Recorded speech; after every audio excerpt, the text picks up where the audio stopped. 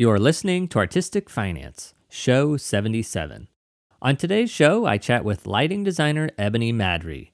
We discuss multiple streams of income for live event workers, or, as someone described to me after the event, multiple streams of income for everyone. We chat about the challenges of multiple income streams, what they look like for arts workers, and cover examples of people in the entertainment industry who have multiple streams of income. This episode was recorded live in Las Vegas, USA at Live Design International, the leading trade show and conference for live design professionals around the world. I hope you enjoy listening to this talk as much as Ebony and I had presenting it. Without further ado, let's get to the show.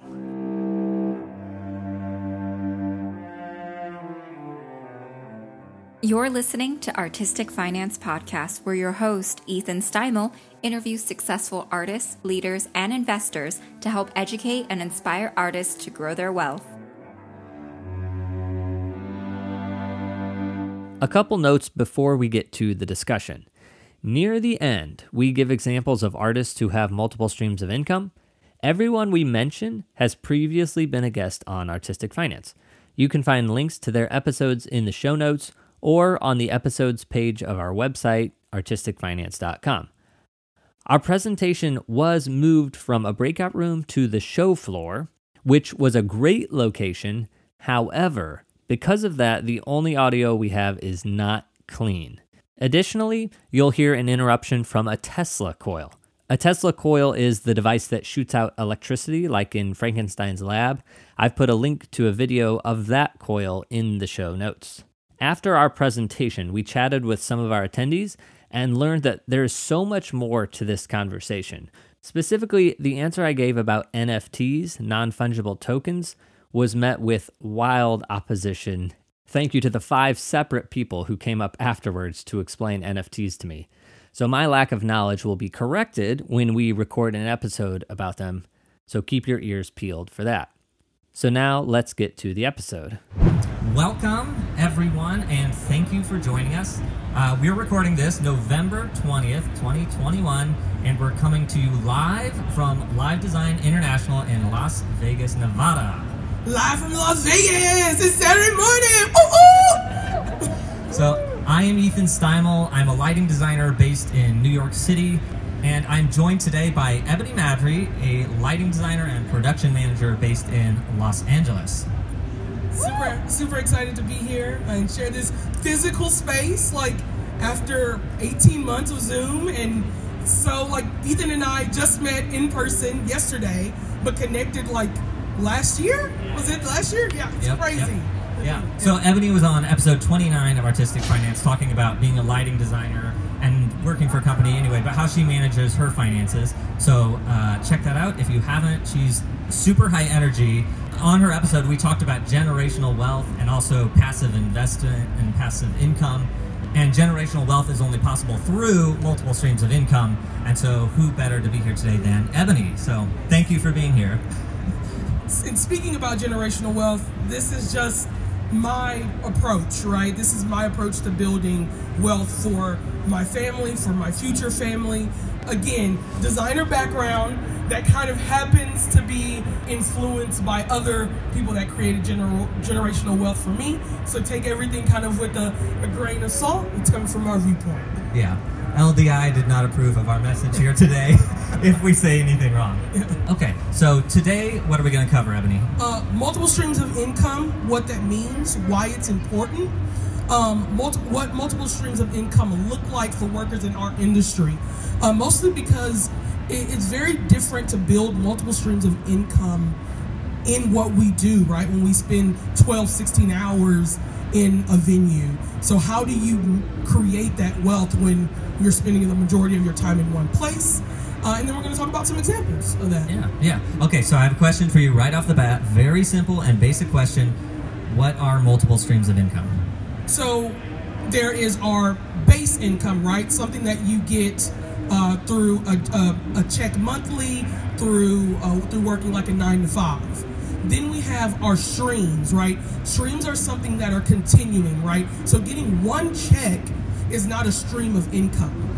So something that is constantly flowing and coming from you, whether that's passive, and we'll get into all that. And I will say that it's a stream, so it's not a one-off payment. And that it's such a gray area, especially in the entertainment, because it's like we have multiple clients, we have multiple jobs, but those are one-time payments. So it's like the continuation of them is the stream, and that's where it's rather difficult for us to get enough income sources to be considered a constant stream. So I did some research in preparation for this about where this idea of multiple streams of income came from. If you go online to any sort of self-help, like how do I become a millionaire situation, it's always like you need multiple streams of income, which is sort of common sense, but it's just like understood. So I wanted to figure out where that came from. So in 2009, there was a book by Tom Corley called Rich Habits, and he studied self-made millionaires from 2004 to 2007, and he found that 65% of them had 3 streams of income, and then of all that, 45% of them had 4 streams of income, and then 30% had 5 or more streams of income. So he's saying, look at these self-made millionaires, they have multiple streams. They're not just doing one job. And then there's also this idea that it's 7 streams of income, like that's the number. So I thought, well, where does that come from? So I looked up and I found that there's a 2014 IRS study, and it was called Over the Top, How Tax Returns Show That the Rich Are Very Different from You and Me. And in that, they break down that individuals have 7 types of income. So that's sort of like if you go online looking to become rich and how do I build wealth, that's what you're going to find is that everyone says, well, it's 7 streams of income. So that's the general knowledge. So, Ebony, can you sort of explain a little bit more about what that general knowledge is? Yeah, I mean, so just echoing, it is, I say, a lot of Googling, a lot of research. I think the beautiful thing now with the general knowledge base is that there are so many other places. Like, I feel like Google being so popular, but there's also like Instagram and Facebook, things that are making it more like readily available for people that don't necessarily always have access to that. So trying to break that barrier in how you build your wealth. So a lot of Googling, a lot of research, for sure. Yeah, because I simply just Google how to build wealth and how to become financially free. And for some reason, I go back to that over and over again. I guess I don't follow the steps far enough.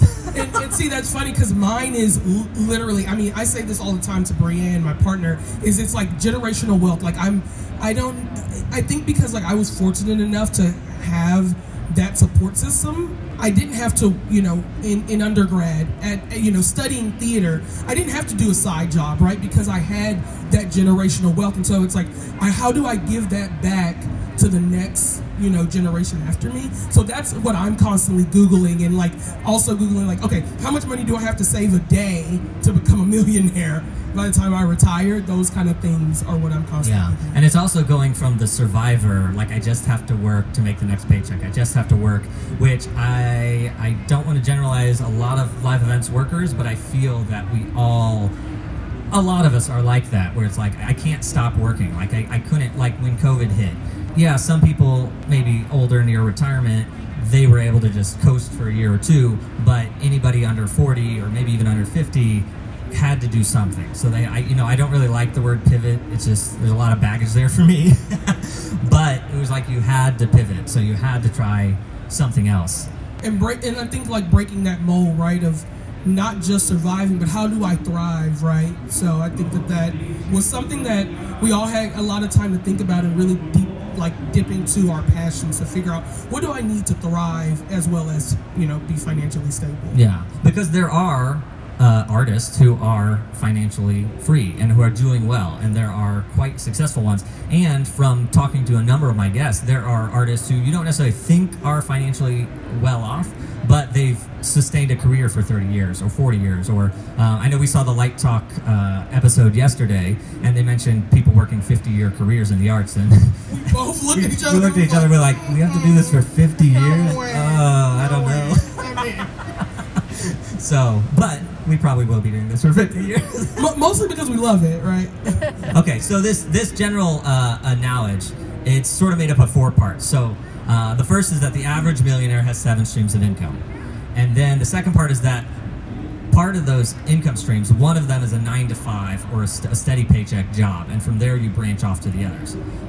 So then the third part is you just need to find 6 more streams of income besides that one. Easy, right? Because like you have a lot of time outside of like, you know, being in the theater for 14 hours a day or in a venue for 14 hours. You got plenty of time. We're not jaded at all, but you know, you get off at 5 p.m. and you go work on your other streams. Okay, so then the fourth step is very simple, very, very simple. You just keep those 7 streams going, and eventually you will be a millionaire. Everybody got it? We're done. We're there. We did it. Okay, so let's break those down each. Because I don't think that advice, which is general knowledge, resonates very well with people in the arts community. So, all right. First one, the average millionaire has 7 streams of income. That is a lot to it. I'm going to come back to that one. Then there's your 9 to 5, right? I feel like for anyone that, you know, and I'm going to say this loosely, is like an educator at a university level or that has a corporate gig, that's your 9 to 5. It's not really 9 to 5, but that's your base, right? So you already have your one stream.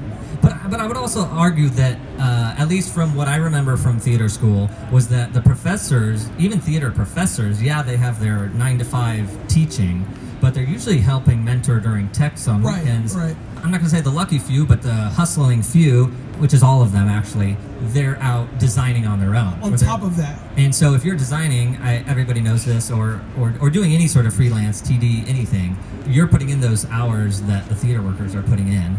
Even if you do have your steady, because you have a steady job, right? Yeah, yes. It is, I say, you know, my corporate gig, and it is not 9 to 5. It's often like 5 a.m. to 8 p.m.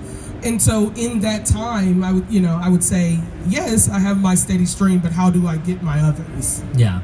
Because we're all gig workers, it means, again, that one steady stream that we're starting with is actually several streams. Because even in tax year 2020, which was disaster for me, I still had 12 W-2s and 1099s. So, and that was in like the slowest year of my life. That all is one stream, even though you could argue, well, maybe that's 12 streams, but it doesn't really, in order to build wealth, let's just say doing that, I'm not on my way to becoming a millionaire. So you would consider your freelance work, that is one as a bundle? I think so. Yeah, I agree. Okay.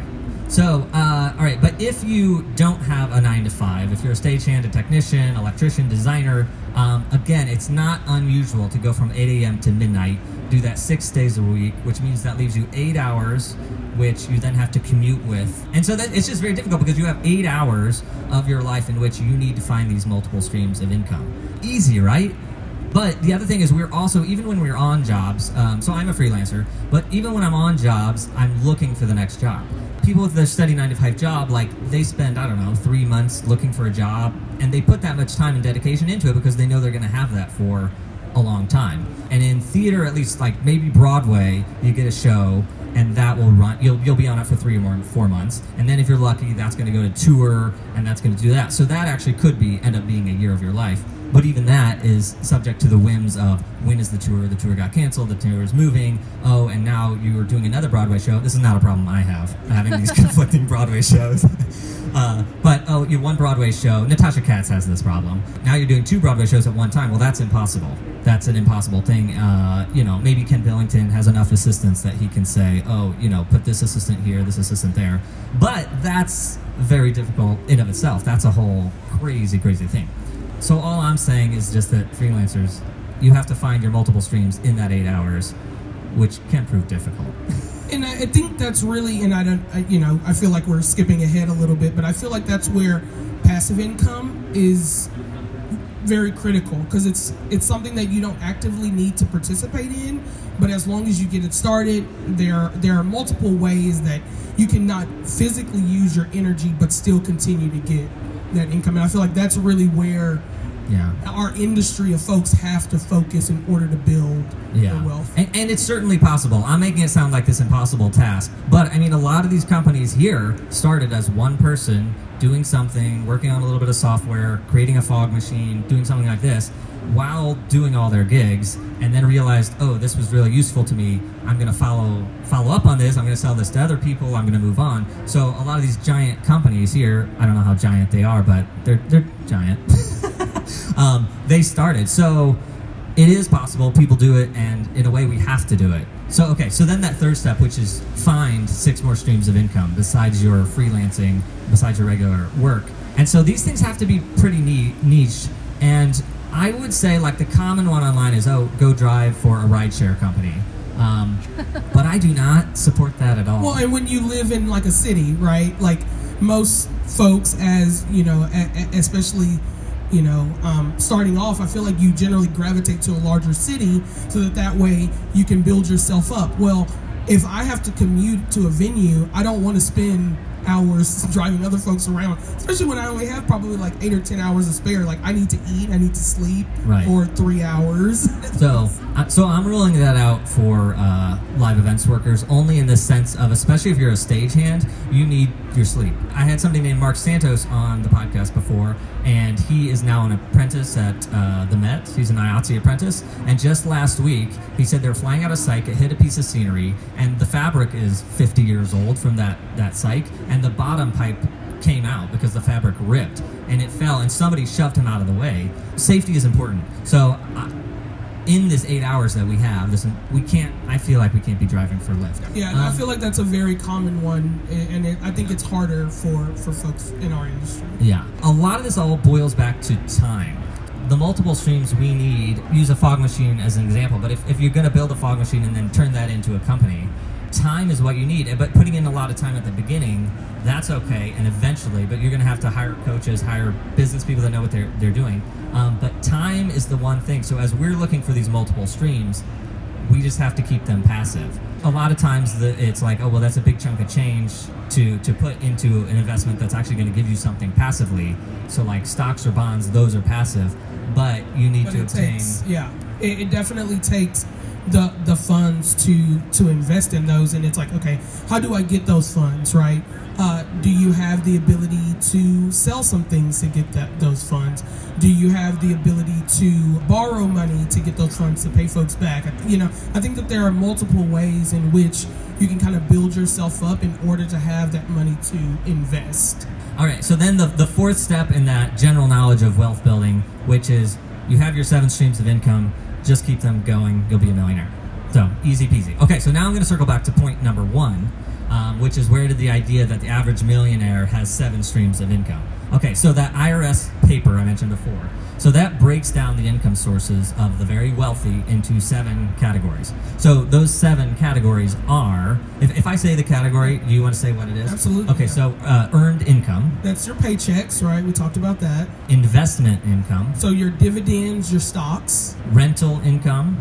Real estate, right? Capital gains from selling appreciated assets. So like long-term holds. Yeah. So if you bought Picasso or a Monet, hold it for 10 years and it's probably worth more. Okay, then there's or like what were those the Beanie Babies? Those were gonna make everybody. You're gonna be so rich off of those. Just hold on to them. They're gonna make you so much. You got it, guys. Still have them. Okay, so then profits.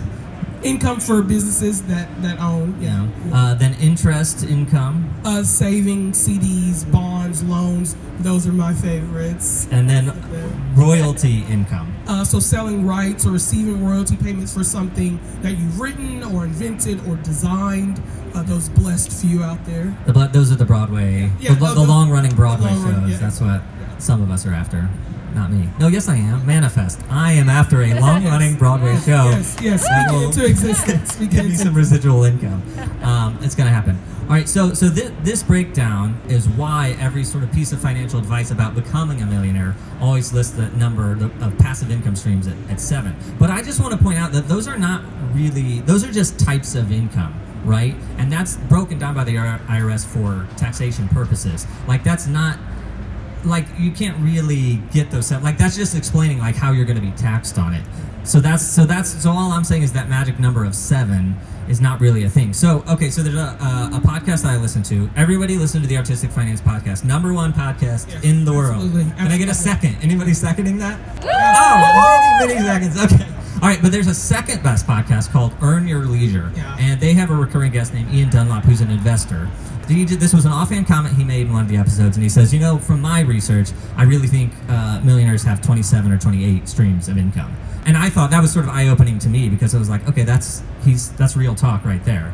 And I agree, because these 7 are not really 7. Those 7s are just saying this is how you're taxed. So good news, everybody. We actually need 26 or 27 or 28 streams of income. So also easy, right? Okay.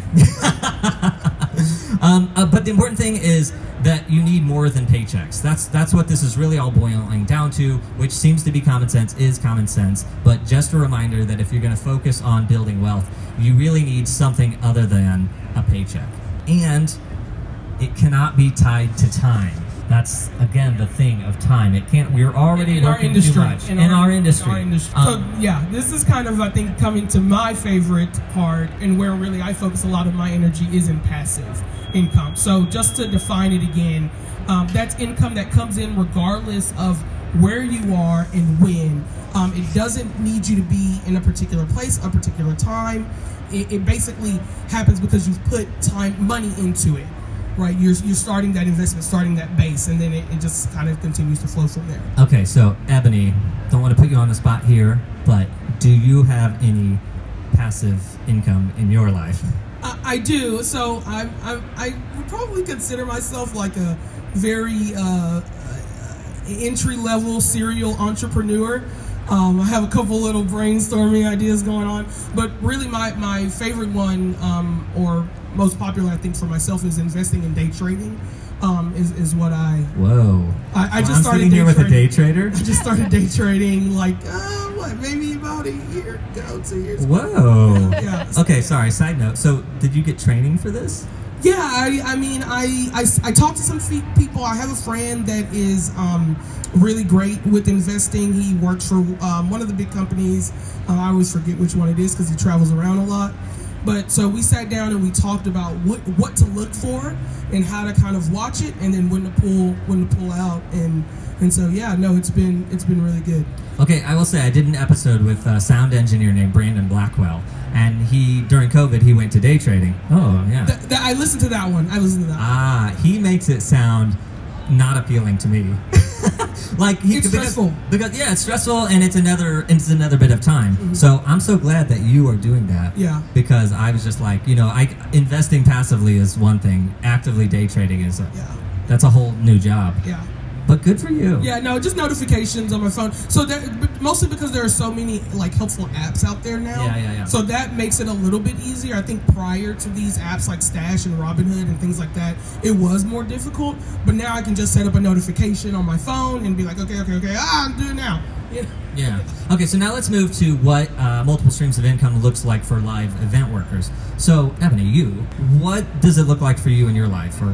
Yeah, so working my corporate job, which is sometimes a 14, 16-hour day. I also am teaching on a university level, mostly mentoring students. So spending time in tech, time on Zoom calls, time helping them focus with their paperwork.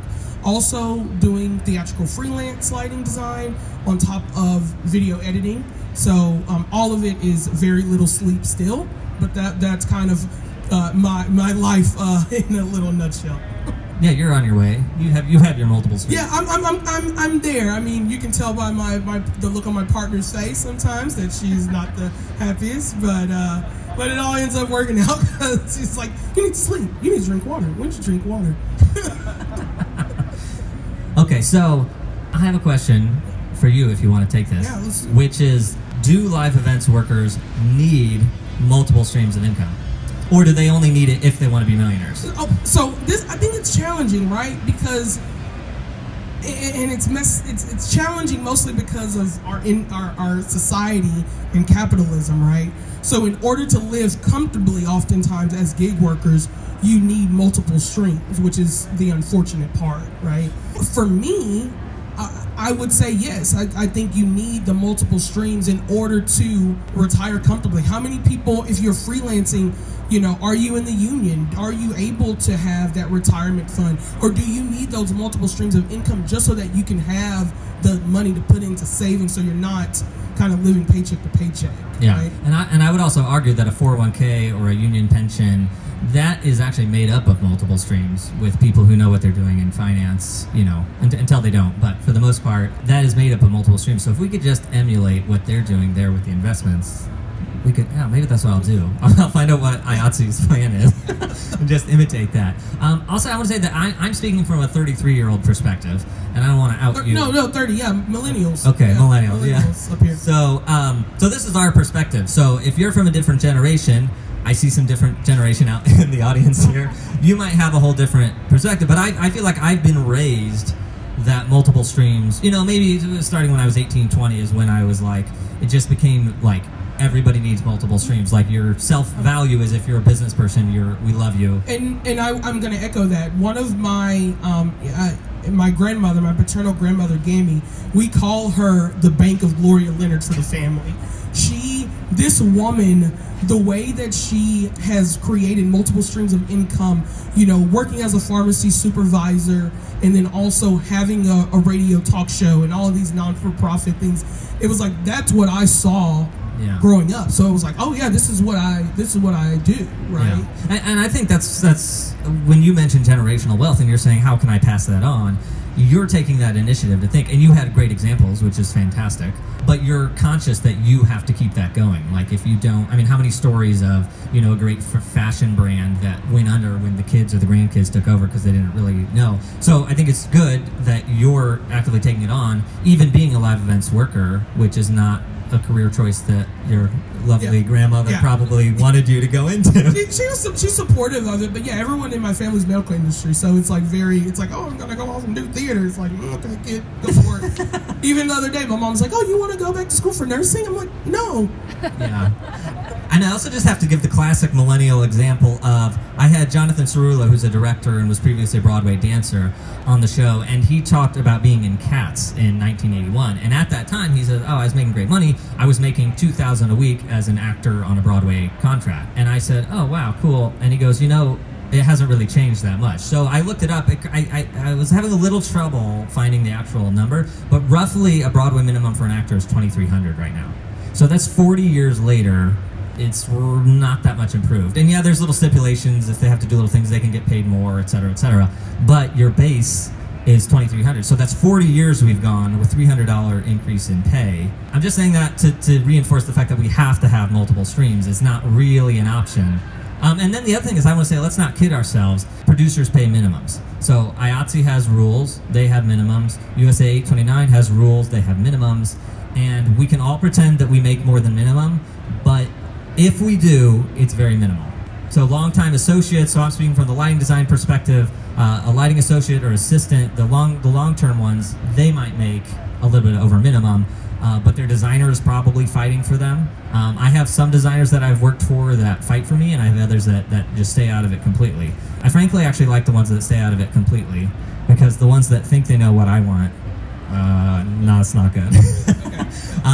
So anyway, but if anybody disagrees with me on this, if you are a longtime Broadway or union contracted assistant or associate that's making over minimum, please email me at artisticfinancepodcast@gmail.com, because I would love to have you on the show. So all this to say, let's not kid ourselves, we're making minimum contracts. And then if you're working for a nonprofit Broadway, that is even less than that. So currently the USA 829 for an assistant is $17.24 a week. If you are fortunate enough to be an assistant designer working on that fee for an entire year, for 52 weeks of the year, you're going to make $83,000.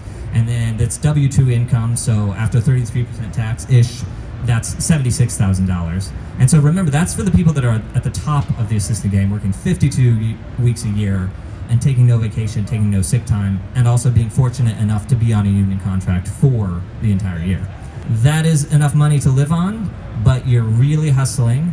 Boils down to the fact that you need multiple streams. You're gonna need income outside of that if you want to retire happily. Not that the USA 829 pension is bad. It's a wonderful thing. It's fantastic. And if you're working that much, you're gonna have a good pension, but it can only take you so far. Okay, so then in researching this, there was a blog post I came across called "How Much Do You Really Need to Live in New York City?"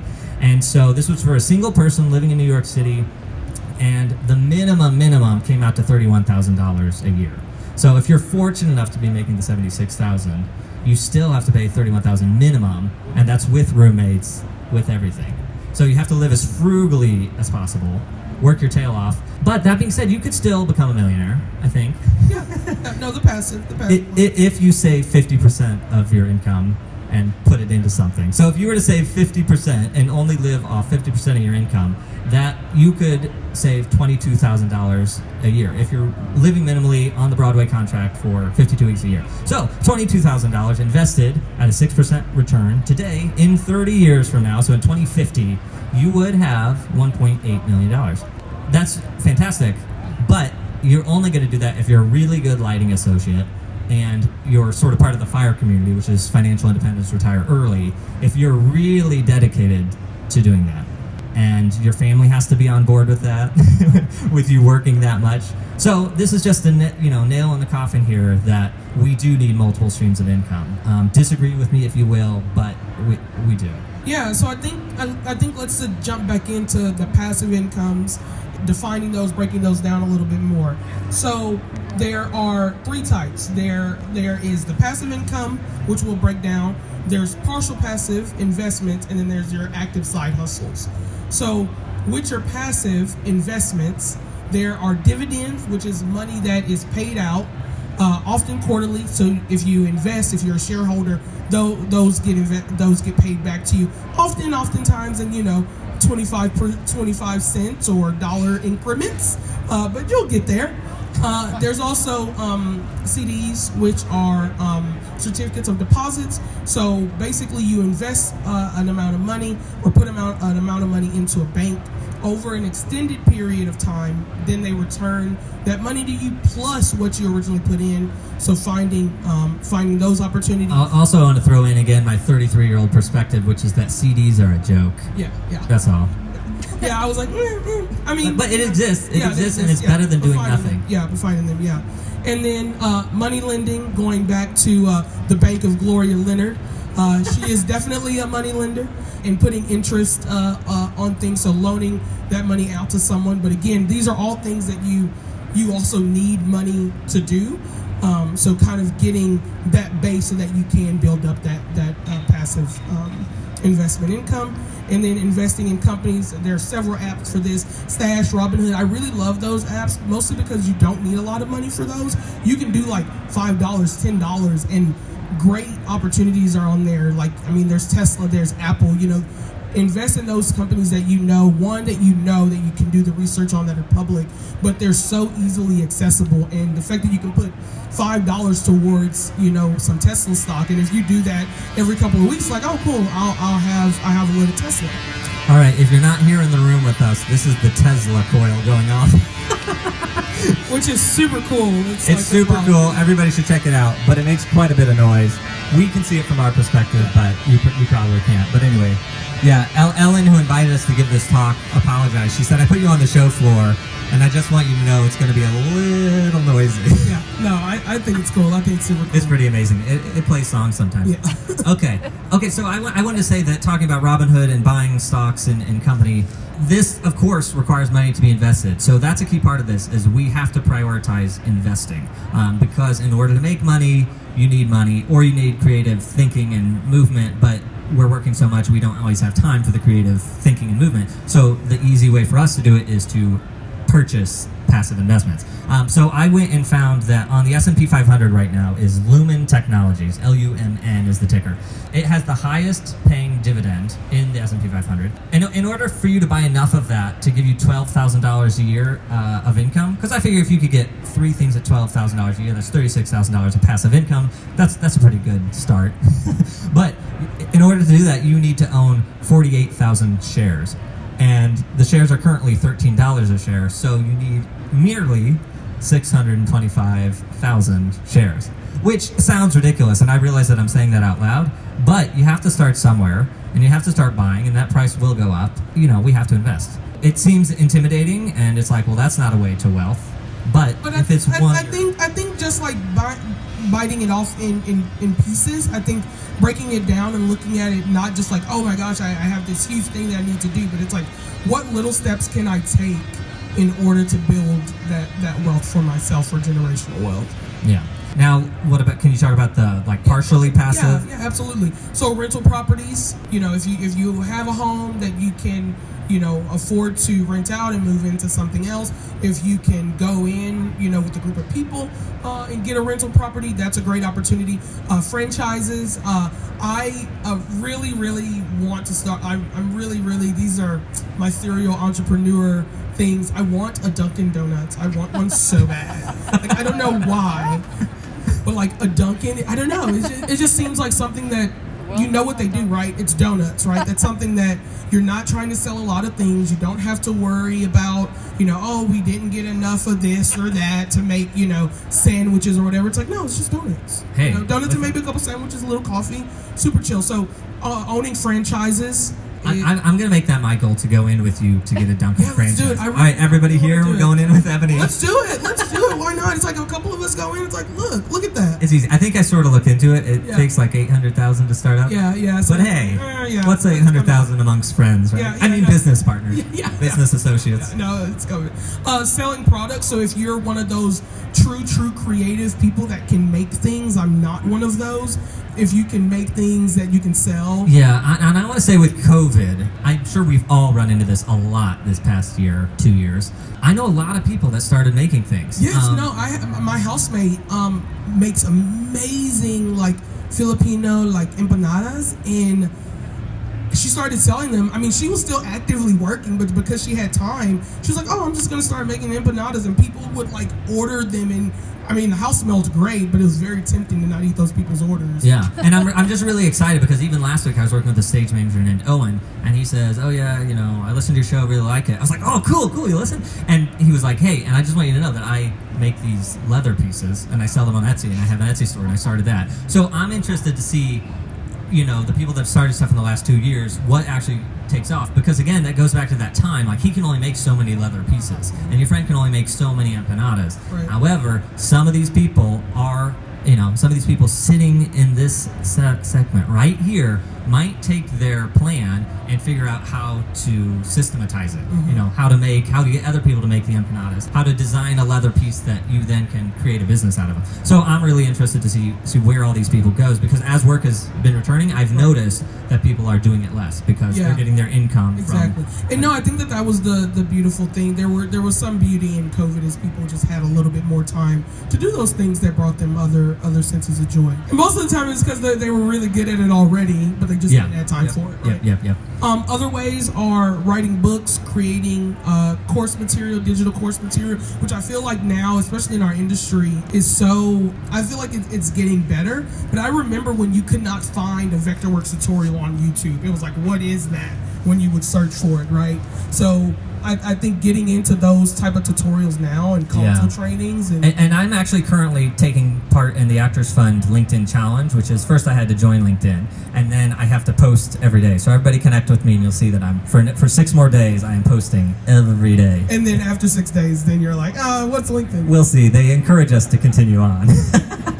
But Alexandria Belavan, who's the teacher, she has created this whole course. So it's like 3 classes anyway. But I am actually finding value in courses. Like, I've never really actually bought one or purchased one, but Brandon Blackwell, he bought a stock trading course, and he learned. And that is so much more efficient than college.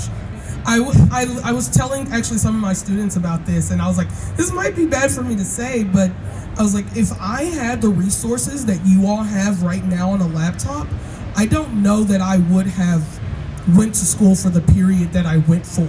I would not have. Because everything's out there. I mean, I love learning. So I'm always teaching myself something. Like lynda.com is amazing. So it's I don't know that I would have gone to school if I had those resources. Yeah, and this also is, I'm talking about multiple streams of income. If you're thinking, oh, I can create a course, because that's also a common thing when you go what are passive ideas that I can do? One of the things is make a course. And I've always sort of viewed that as, who wants to hear what I have to say? Like, but that being said, and also with artistic finance, people are like, oh, you should create a course, you should sell it, you could go teach it at schools, you can do all this. And even now I have imposter syndrome because I'm like, I'm just asking people about finance. I'm just asking successful people what they have done. I'm asking Ebony, how do you do it? How do you do it? But that being said, I'm now partaking as a student in part of these courses, and I'm actually seeing value. So I'm not planning anything right now. But if anybody's thinking like, oh, I shouldn't make a course, I say do it. Because one, you'll learn a ton from doing it. But two, also like, I'm interested. Like LinkedIn, I know, yeah, I'm young and hip, and you think I should know how to use LinkedIn? Well, I don't. And I'm taking a class for it. It is really helpful. The third section. Yeah, the third step. Which is active. Active side hustling. So teaching.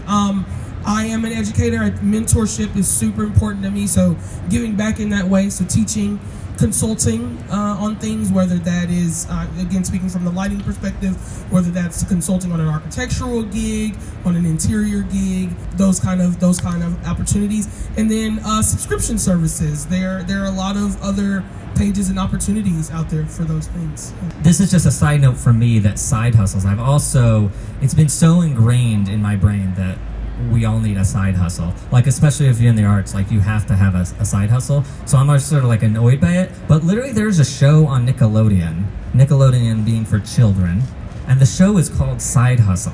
So that is like the American way. I haven't watched it. Maybe okay, I was like, yeah, what are they talking about on there? I suspect they're talking about side hustling. But also on my plane down here, I ran into somebody named Alex Kyle, who works at the Lang Design Group, and he said, oh, I'm not going to make your session, and then he just went into talking about multiple streams of income. But he's a lighting director. He does a lot of news. And he's like, yeah, it used to be that you set up the news, and then you have a board op and maybe a gaffer or whatever that are on site. And so, yeah, you set up the initial design, you get paid for it, and then you have a recurring stream of income that's keeping going. And he goes, and now with YouTube and everybody generating content, he says you set it up and then you walk away and they just run it on you. And he goes, now that can still be a passive income stream for you if you get a number of clients and then they need maintenance every once in a while or they mess something up.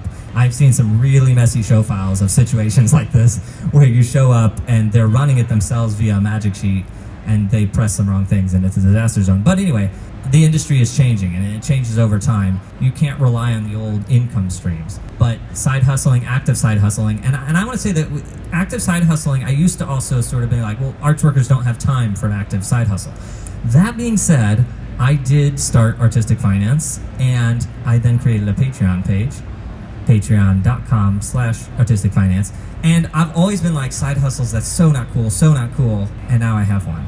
So, should we now get to examples of people in the arts industry that have multiple streams of income? Yeah, let's do it. So, Ken Billington, right, the lighting designer, Residuals, right, from Chicago, from Waitress, lots of shows out there that are constantly bringing him income. He did Dolly Parton's Stampede, which is one of my all-time favorite shows, running in Branson, Missouri. Nice. Also on the show, I had Michael Strickland, who is the owner of Bandit Lights. And this goes back to that whole thing of the 7 is not the magical number, because he just has Bandit Lights.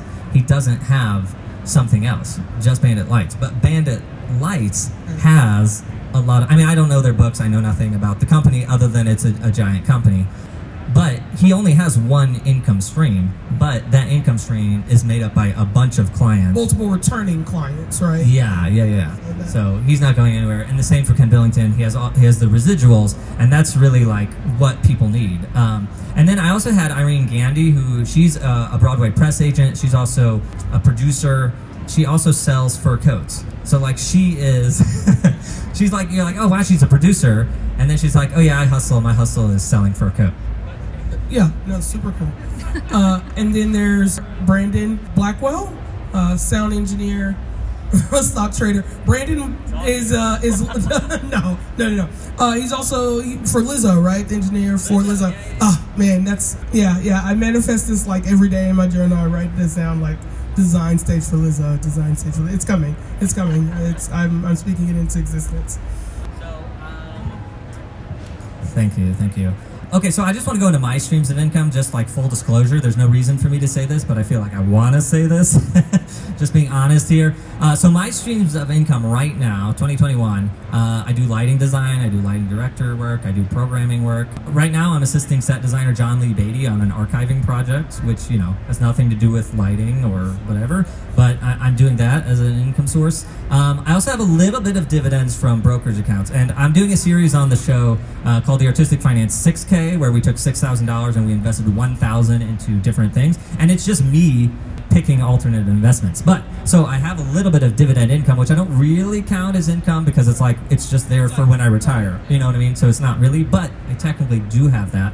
And then my Patreon page, aforementioned, is bringing, after fees and after I give to other patrons, that's giving me $70 a month, which is, you know, it's not zero, okay? Right. And I mean, like $70, that's you know, you being able to, if you want to, oh, okay, I can use this money to like go out or do something, or I can just use it and let it sit there, or use it to invest back in something. So I'm paying off my microphone.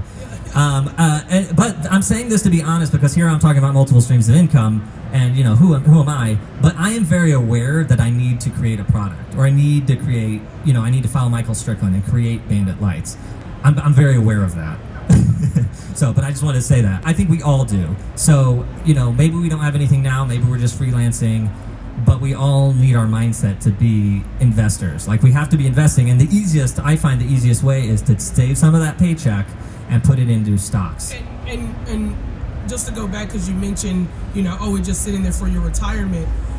Your long term is for a comfortable retirement, right? Like, and so what are you doing for that retirement? Wow, thank you. Yeah. Our hero.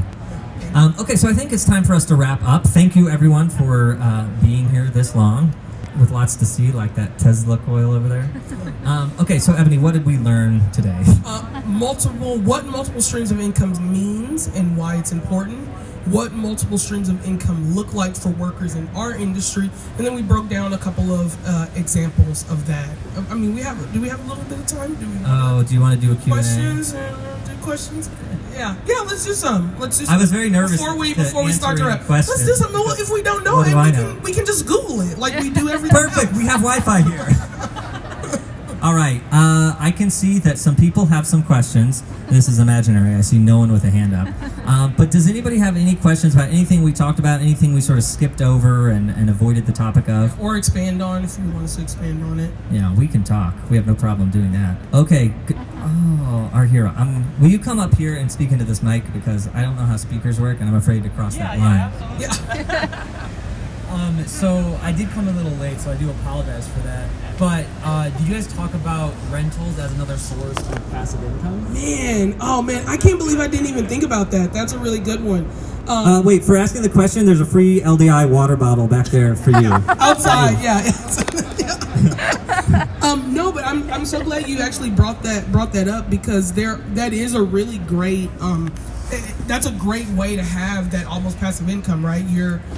Maybe a little bit of maintenance when you get the gear back, but that's brilliant. You were talking about rental of gear. Of gear, yeah. I thought you meant rental of property. No, it was like, oh yeah, I didn't even. It's like, yeah, there's property, but like in our industry, what relates more to us, right? So like, you can have a couple of speakers, you can have a couple of lights. Yeah. You know, I know people that I would go, hey, do you have a Lego that I can borrow a couple Legos or a couple Gobos, you know? So that's brilliant. I think that's yeah, really, there's a lighting designer in New York City named Jamie Roderick, and he has, before COVID, it was a storage facility, I think, in Brooklyn. He just rented a place, and if you had gear, if you were a little freelancer, you would take your gear there and you would put it in the garage, and then if anybody needed it, say they needed a Lego or whatever, and they're working on this little off Broadway show, you go there, you get some Gobos, you get it all, you know, all just free of charge, all that.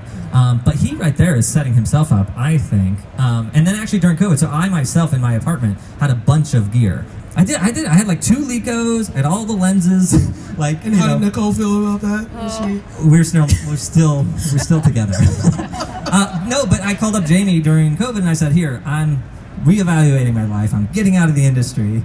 I'm leaving. Come clear this apartment. So I gave him all my gear, all my cable, all my everything, but I kept some. I have a unique 2.1 Hazer, which is like my pride and joy. Nice. But that being said, I actually myself have rented it out a couple times. Yes, that's a very valid a way to do it, and you can start small. That's a scalable thing. Buy one thing. The thing I'm actually thinking, I love Unique Hazers. Look Solutions Inc. is not paying me to say this, but they're the booth with the haze at the very beginning. I love those hazers, and so I own one.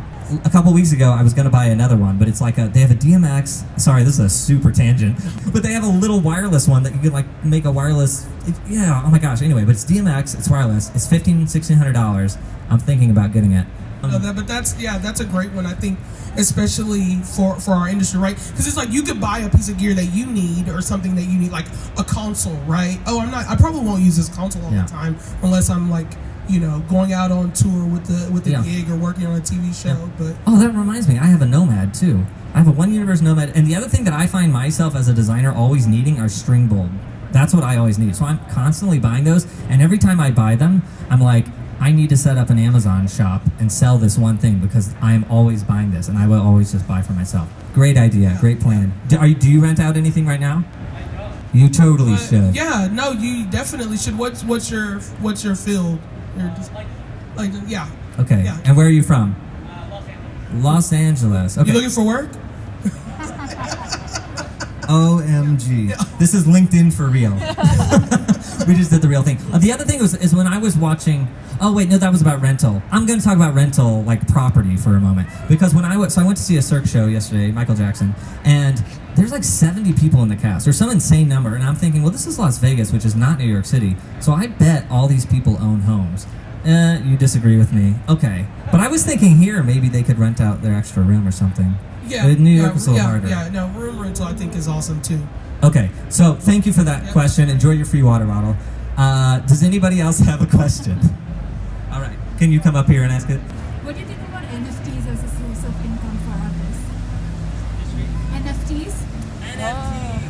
OMG, do you know anything about NFTs? Learning. Okay, because I want to do an episode about this. So anybody here, if you know about NFTs. So basically, do you know NFTs? You don't have a mic if you're on. Okay, so NFTs are, my summary of it is it's cryptocurrency. So it's a cryptocurrency tied to, okay, say this logo here. We could break this up into 100 pieces and give everybody here one of the pieces, and we'd say it's worth whatever we decide it's worth. So when we say give it to you, I mean, I'll sell it to you for $1. So it's now worth $100. Well, if we hang on to that, if we make more value, if people split up those little pieces, basically it works like cryptocurrency that you own. So I think NFTs are obviously the future. They are here right now, but we haven't figured it out. Well, I mean, think about things like, Venmo, right? Like that's like technically kind of a little bit of crypto, right? In the like back and forth of it. Yeah, and I'm not investing in NFTs right now, but I'm trying to think were you wondering how NFTs would work in our industry? Because that I don't, you know what, I'm going to have to say I'm not knowledgeable enough to know how. Because I know, like, on the show, we invested in wine, and wine, they're working on making, like, the bottle would come with an NFT of its own, so that you know that that's the wine, that's the real thing. So you could do that in our industry, is like assign an NFT to every light that's sold, or even a show, maybe? Would it work like that? That maybe a show, everybody can invest in a show through an NFT? So, not a great answer. But yes, NFTs are the future, and as the dust settles, we'll see how that's all working. Yeah, and I also like cryptocurrency, specifically Bitcoin. Yeah. But anyway, you can listen to the show if you want. Listen to past episodes of the show. But also, if anybody that knows a lot about NFTs, I would love to talk about that on the show. So we're going to wrap this up. It's really important to talk about finances, especially in our industry. Ebony, thank you for being brave enough. Yeah, no, I mean, I think that, even...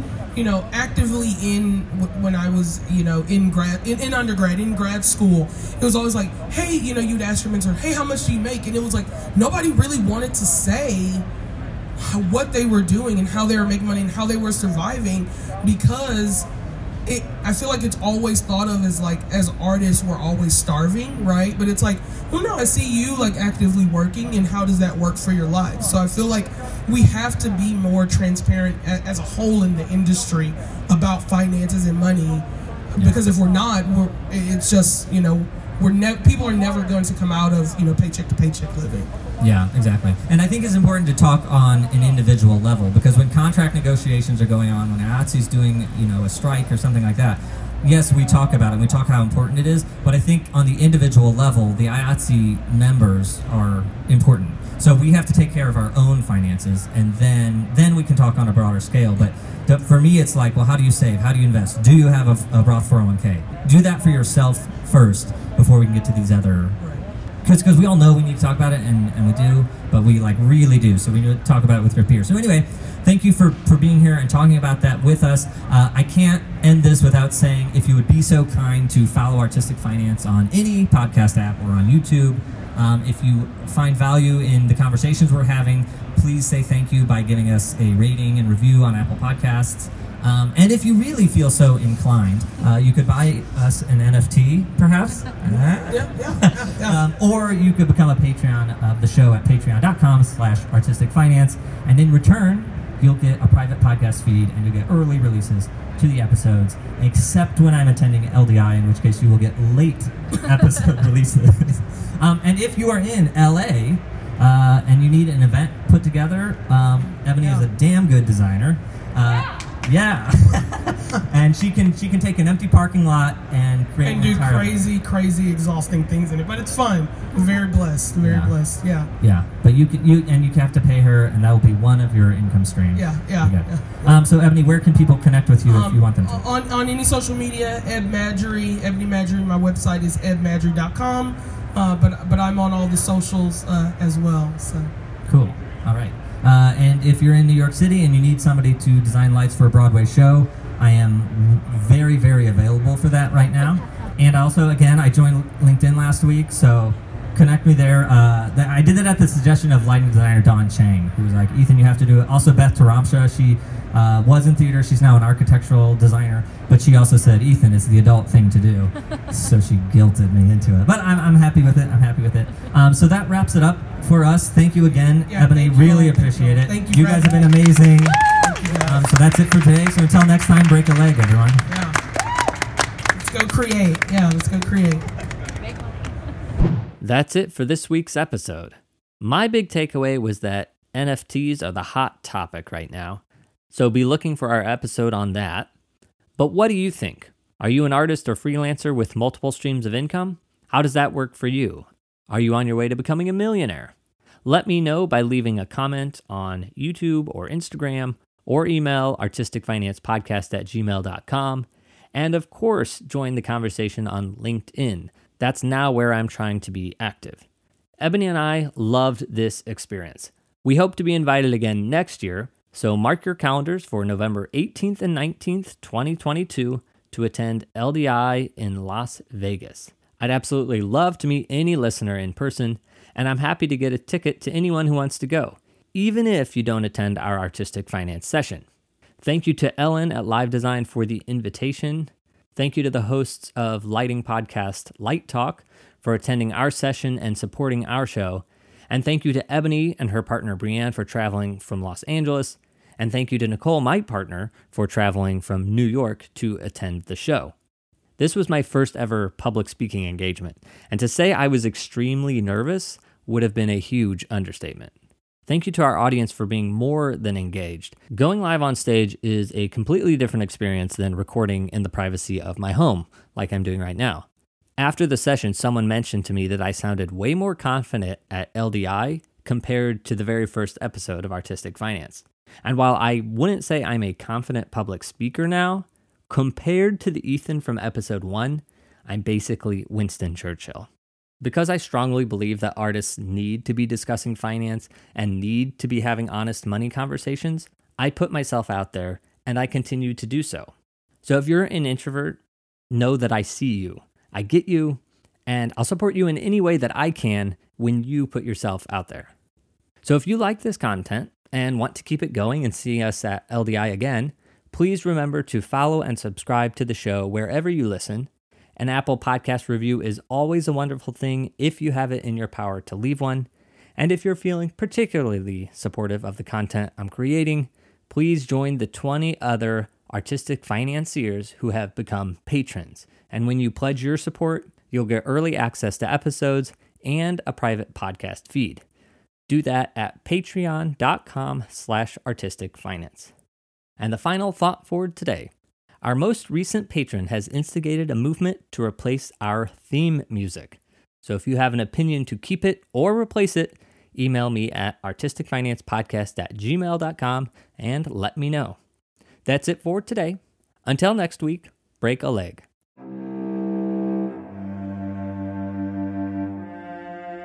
Thank you for listening to Artistic Finance. Make sure to subscribe. To access our show notes, transcripts, or resources, go to artisticfinance.com.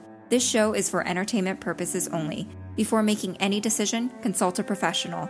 This show is copyrighted by Artistic Finance. Written permission must be granted before syndication or rebroadcasting.